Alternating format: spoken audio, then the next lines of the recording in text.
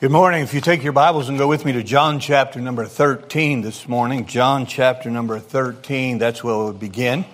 And it's good to see each of you out this morning. And I love the spirit of this church. And I love the emphasis of this church.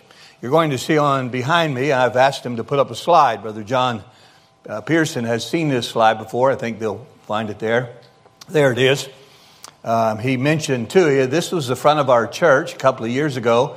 We did an Unreached People Groups Missions Conference. And what that represents, as you will see on the left side, 9.8% of the world in green, they have the whole Bible. And so that's all. That's less than 10% of all of the world has a whole Bible.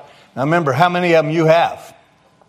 How many do you have? I mean, you decided which one you were going to bring this morning, which one you study out of, which one you lay in certain places or have at the office.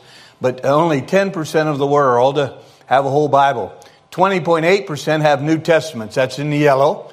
And so that brings us all the way almost to what? 30%, just over 30% have either either the whole Bible or a New Testament.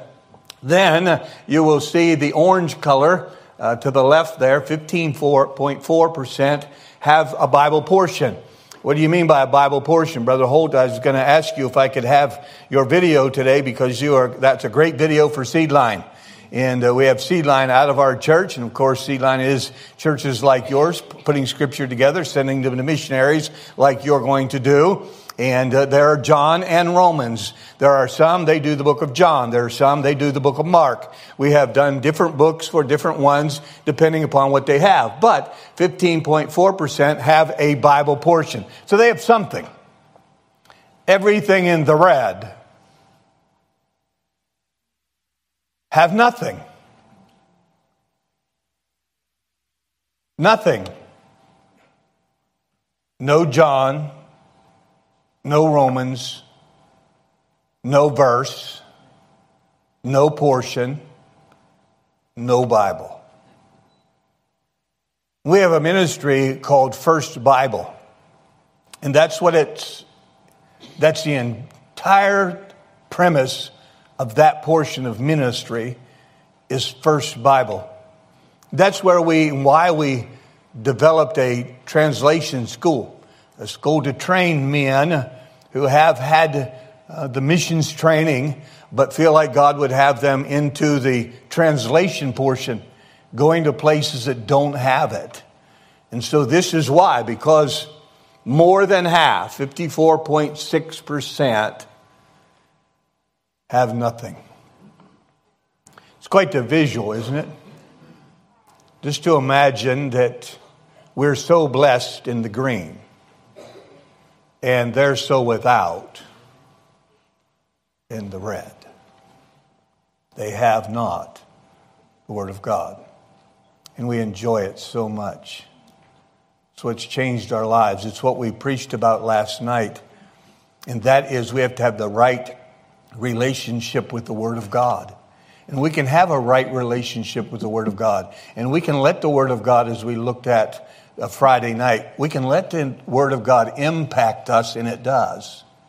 And then not only does it impact us, it becomes our instruction. It becomes our instruction manual, where we go so we know what to do. Where do we get that from? We get that from the Word of God. Once we're impacted by the truths of God, and God impacts our life, and we cross our paths, cross with God, and we become His child, from that point on, we have a book, and that book becomes our instruction.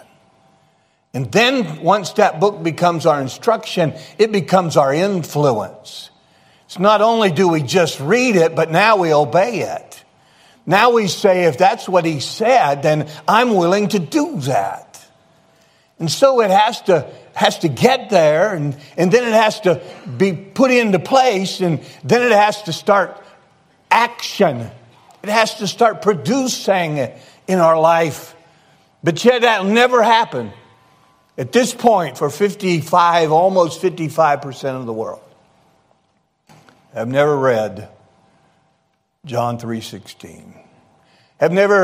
Maybe have only seen a sporting event all around the world. You can see them everywhere. You can see them on the internet. You can see them everywhere.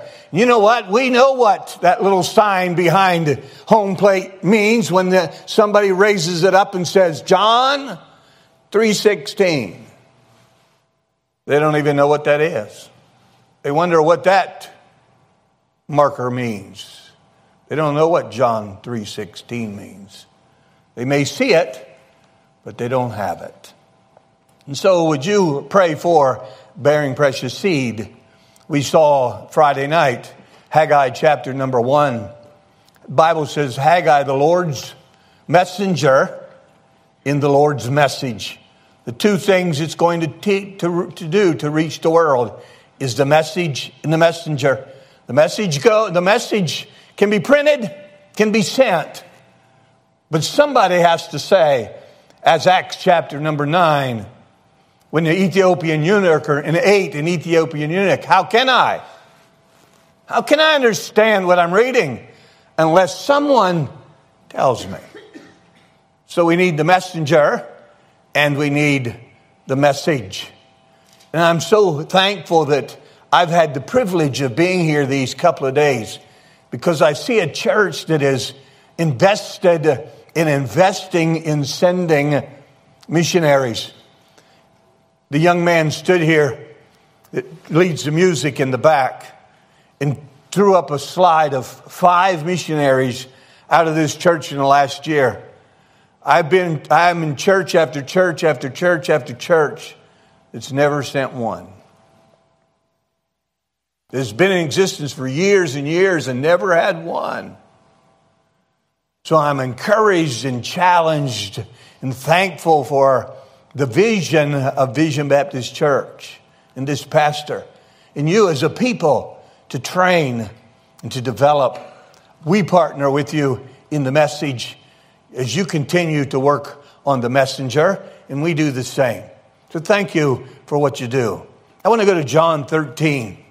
I'm observant of my time, and so I'll go there. What time do I have? 20 minutes? Whatever you tell me, man, that's all I'm getting.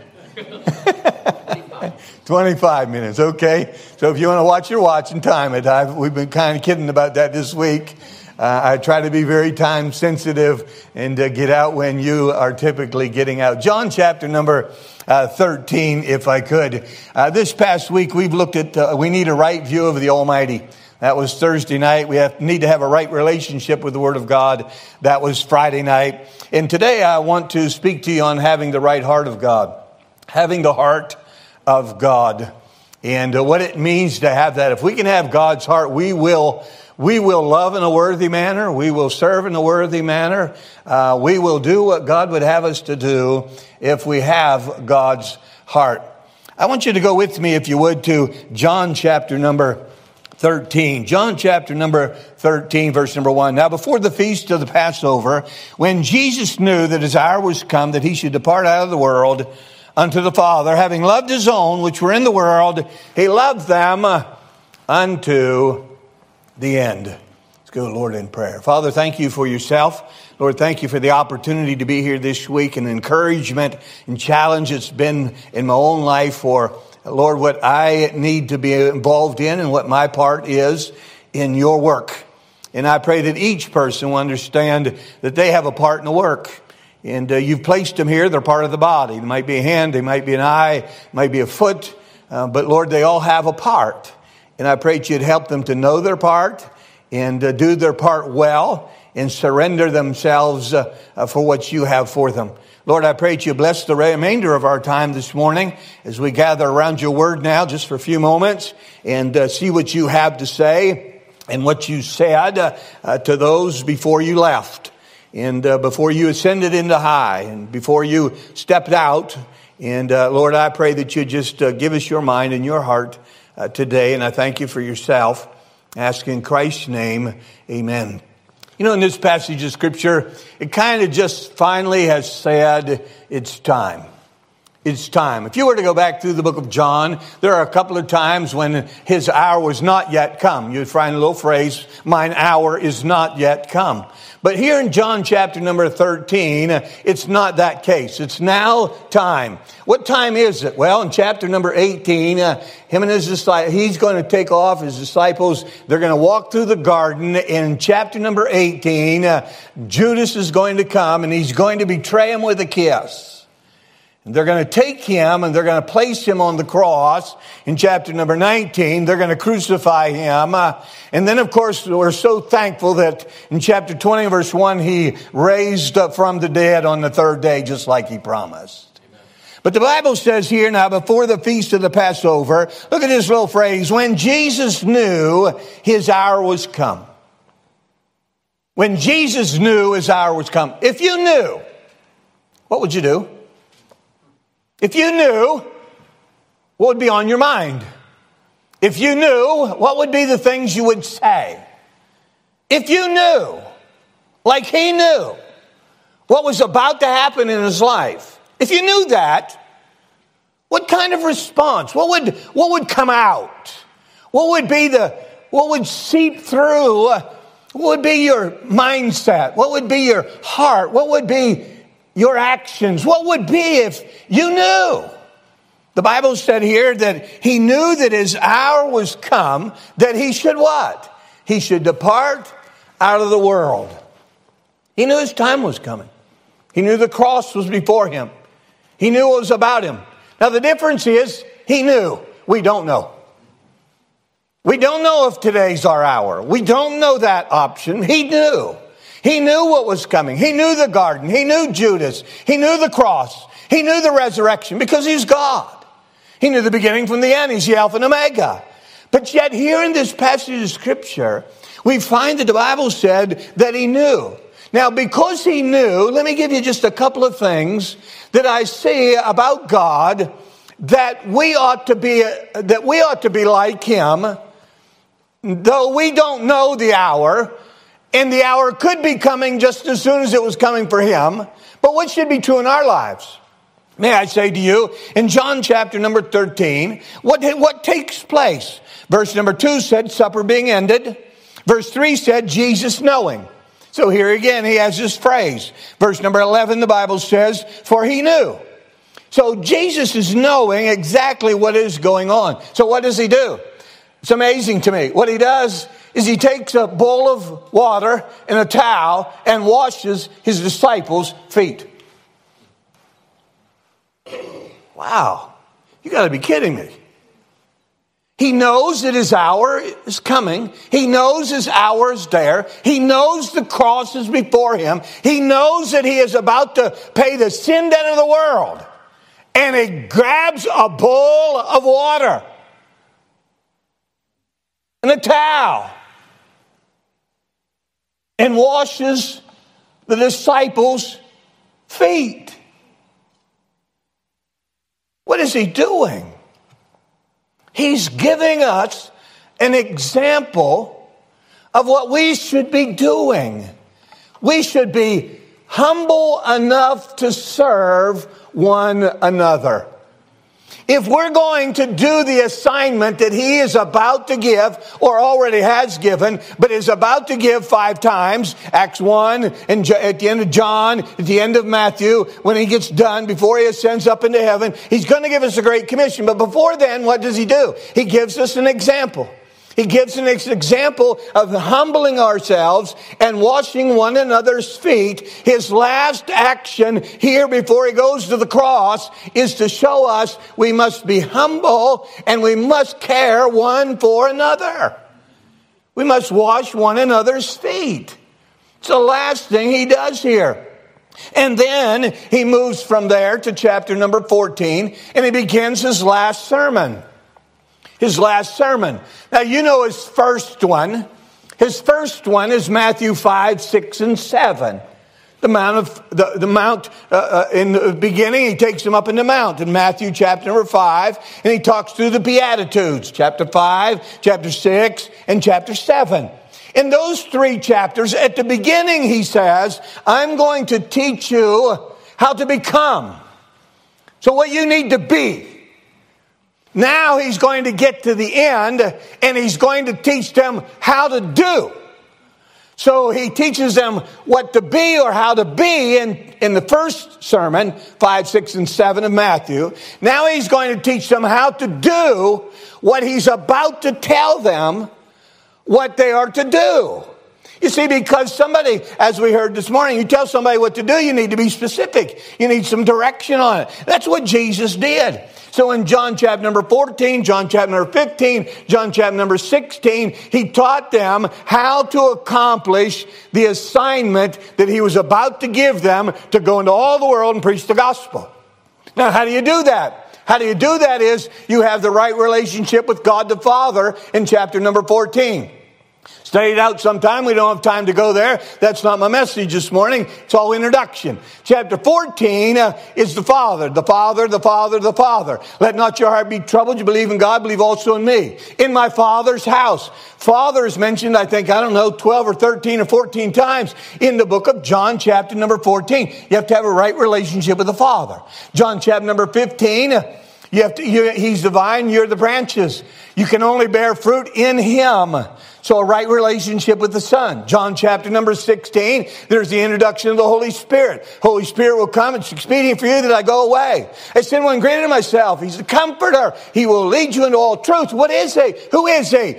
If you and I are going to accomplish the Great Commission, we're going to accomplish reaching the world for Christ. If we're going to accomplish his assignment, we've got to be humble one towards another. We've got to be humble and serve one another. Number 2, we've got to have a right relationship with God the Father. Number 3, we have to have a right relationship with God the Son. Number 4, we have to have a right relationship with God the Holy Spirit. Now, go with me to John 17. John 17. What was on his mind? Did you ever see somebody just kind of staring off into the abyss?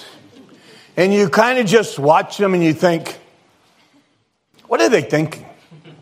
Or have you ever went to the mall and seen somebody, their hair's in, different colors and their clothing's in such a way and they're dressed in such a way and you think to yourself, what are they thinking? I mean, you got to be kidding. Why? Or you see somebody go out. These are pet peeves of mine. Do you ever go someplace? You go to the mall and you see somebody walking around in their pajamas. You think, God, you take your pajamas off before you come to the mall. You don't need to come that way. That's really not the way you're supposed to dress. You just think in your mind, what are you thinking? Watch. Jesus has told them and showed them and modeled to them, be humble and serve one another. You gotta love the Father. You got to understand the Son. You got the Holy Spirit of God that is going to give you the power to do what my assignment is. That's what Acts 1:8, the Holy Spirit will give you the power to do it. Now let's look at what he had on his mind. And here's where we find that. Here's where you find what somebody's really thinking. John 17 is the Lord's Prayer.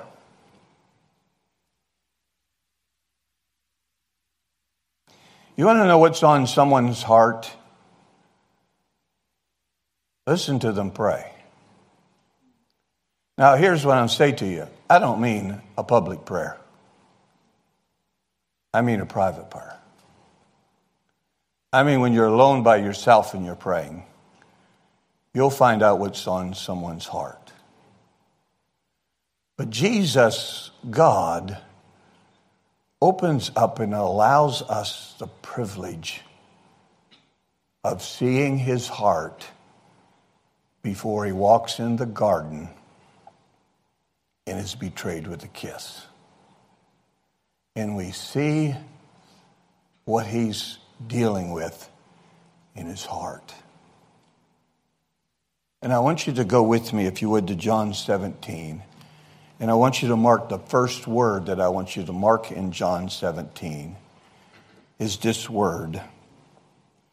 It says in John 17, I want you to drop down for sake of time to verse 5. And now, O Father, glorify thou me with thine own self, with the glory which I had with thee. And would you mark the phrase, before the world? Look in verse 9. I pray for them, I pray not, mark the phrase, for the world. Verse 11, and now I am no more, mark the phrase, in the world. Mark the next phrase, but these are in the world. Verse 12, while I was with them in the world. Verse 13, now I come to thee, and these things I speak in the world. Look at verse 14. He closes out, as I am not of the world.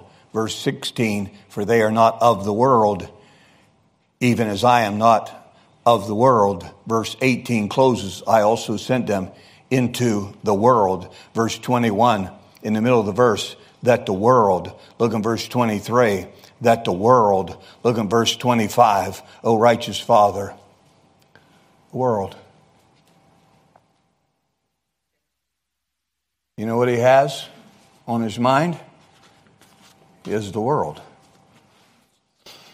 Well, why should we be surprised? John 1:10 says, he was in the world, and the world was made by him, and the world knew him not. John 1:29, John the Baptist said, behold, the Lamb of God, which taketh away the sin of the world. John 3:16 tells us, for God so loved the world. Verse 17 says, for God sent not his Son into the world to condemn the world, but that the world through him might be saved. John chapter 6 and verse 33 says, for the bread of God is in he which cometh down from heaven and giveth life unto the world. You know what was on his mind? The world.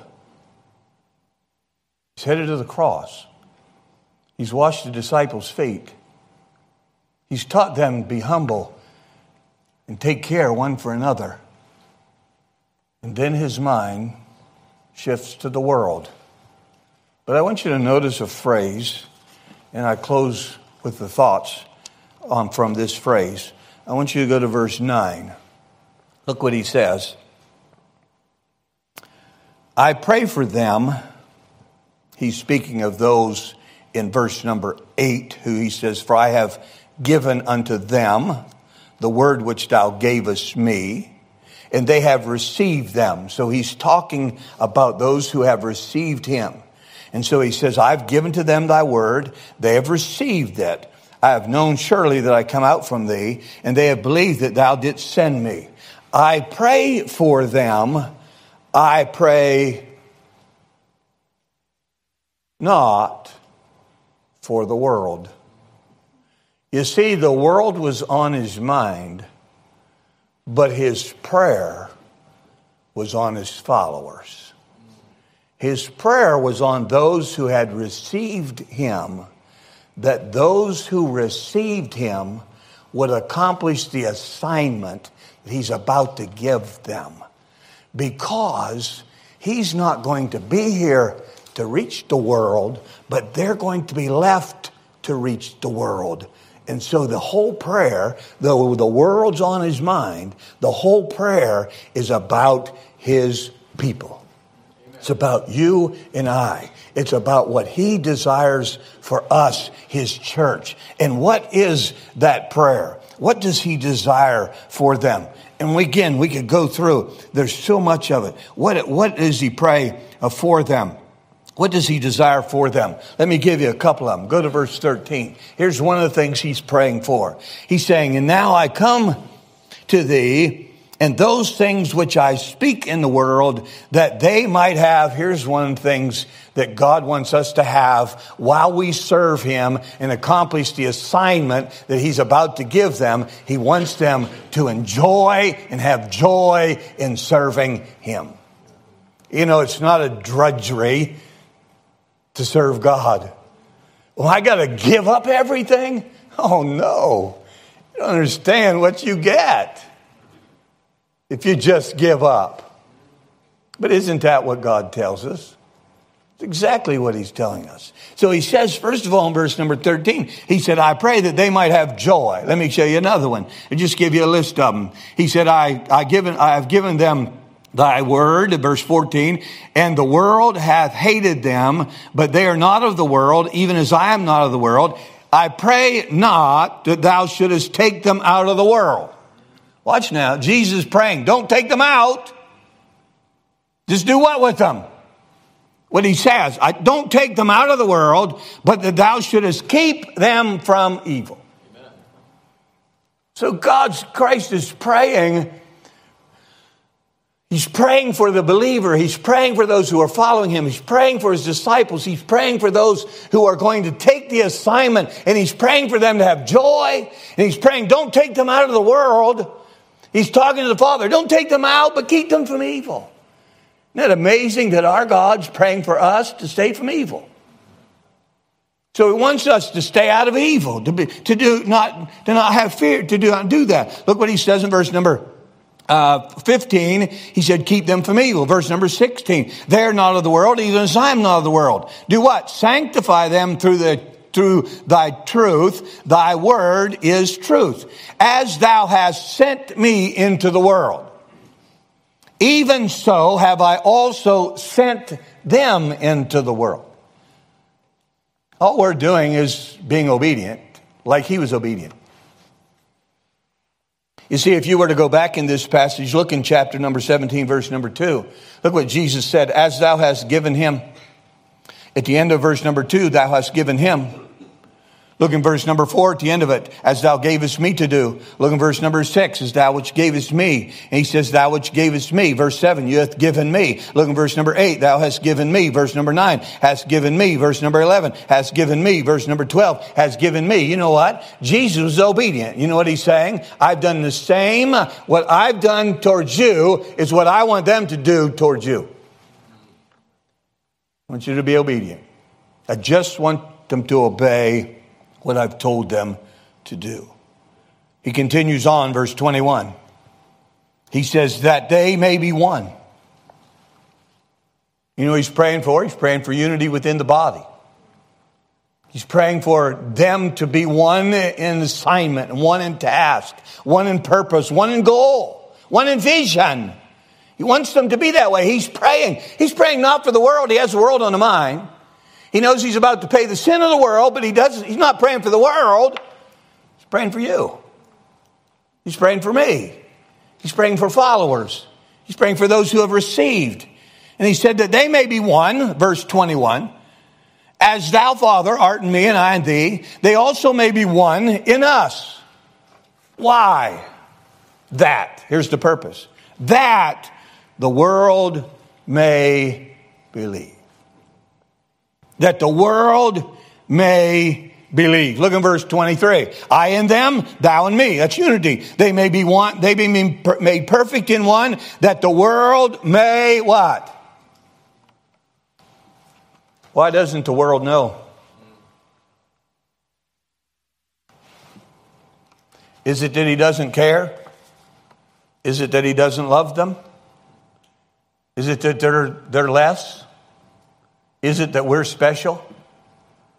No. The sad part is we've not been obedient. We're not following. We're not submitting. We don't surrender. We don't give. We don't go. We have our own lives. And so what's Jesus doing here? He's going to the cross, his last hours. He knows he's going to the garden. And he takes a towel and says, treat one another this way. This is how you live. This is how you serve together. And then he says, make sure you have the right relationship with the Father, right relationship with the Son, right relationship with the Holy Spirit. And then he says, I want you to know, I'm praying for you. See, the Bible says he may ever make an intercession for us. You have to understand, that's more than just when we go to him and say, we're wanting to the Father and we get to him, he goes for us. It's like Romans chapter 8. The Holy Spirit does what? He does it for us. The Holy Spirit works for us on our behalf. So does Christ. He's praying for you. That what? That we might have joy, that we might have unity, we might fear God, we might have strength, that we would be like him. Why? For him, for himself, for his glory, for his praise, for his name. Let's pray. Our Father in heaven, I love you. I thank you for yourself. I just want to be like you. So I give myself to be like you. And so, Lord, your word then becomes my instruction manual, and it becomes the place where I am influenced from, is what you tell me to do from your word. Whether it's in my personal reading or whether it's through preaching and proclamation of the gospel, I'm to allow you to influence my life for yourself. And Lord, you were done. You were going to the cross. You had finished your assignment. You were about to cry, "It is finished." And yet you turned to your people. You turned to your church. And the last thing you told them to do was how to treat each other. And then you told them you were praying for them. And so, Lord, as we pray one for another, it just you've given us another example of how we ought to live and how we ought to care one for another. For you care for us, and we should care for you, and we should care one for another. Thank you for yourself. I ask in Christ's name, amen.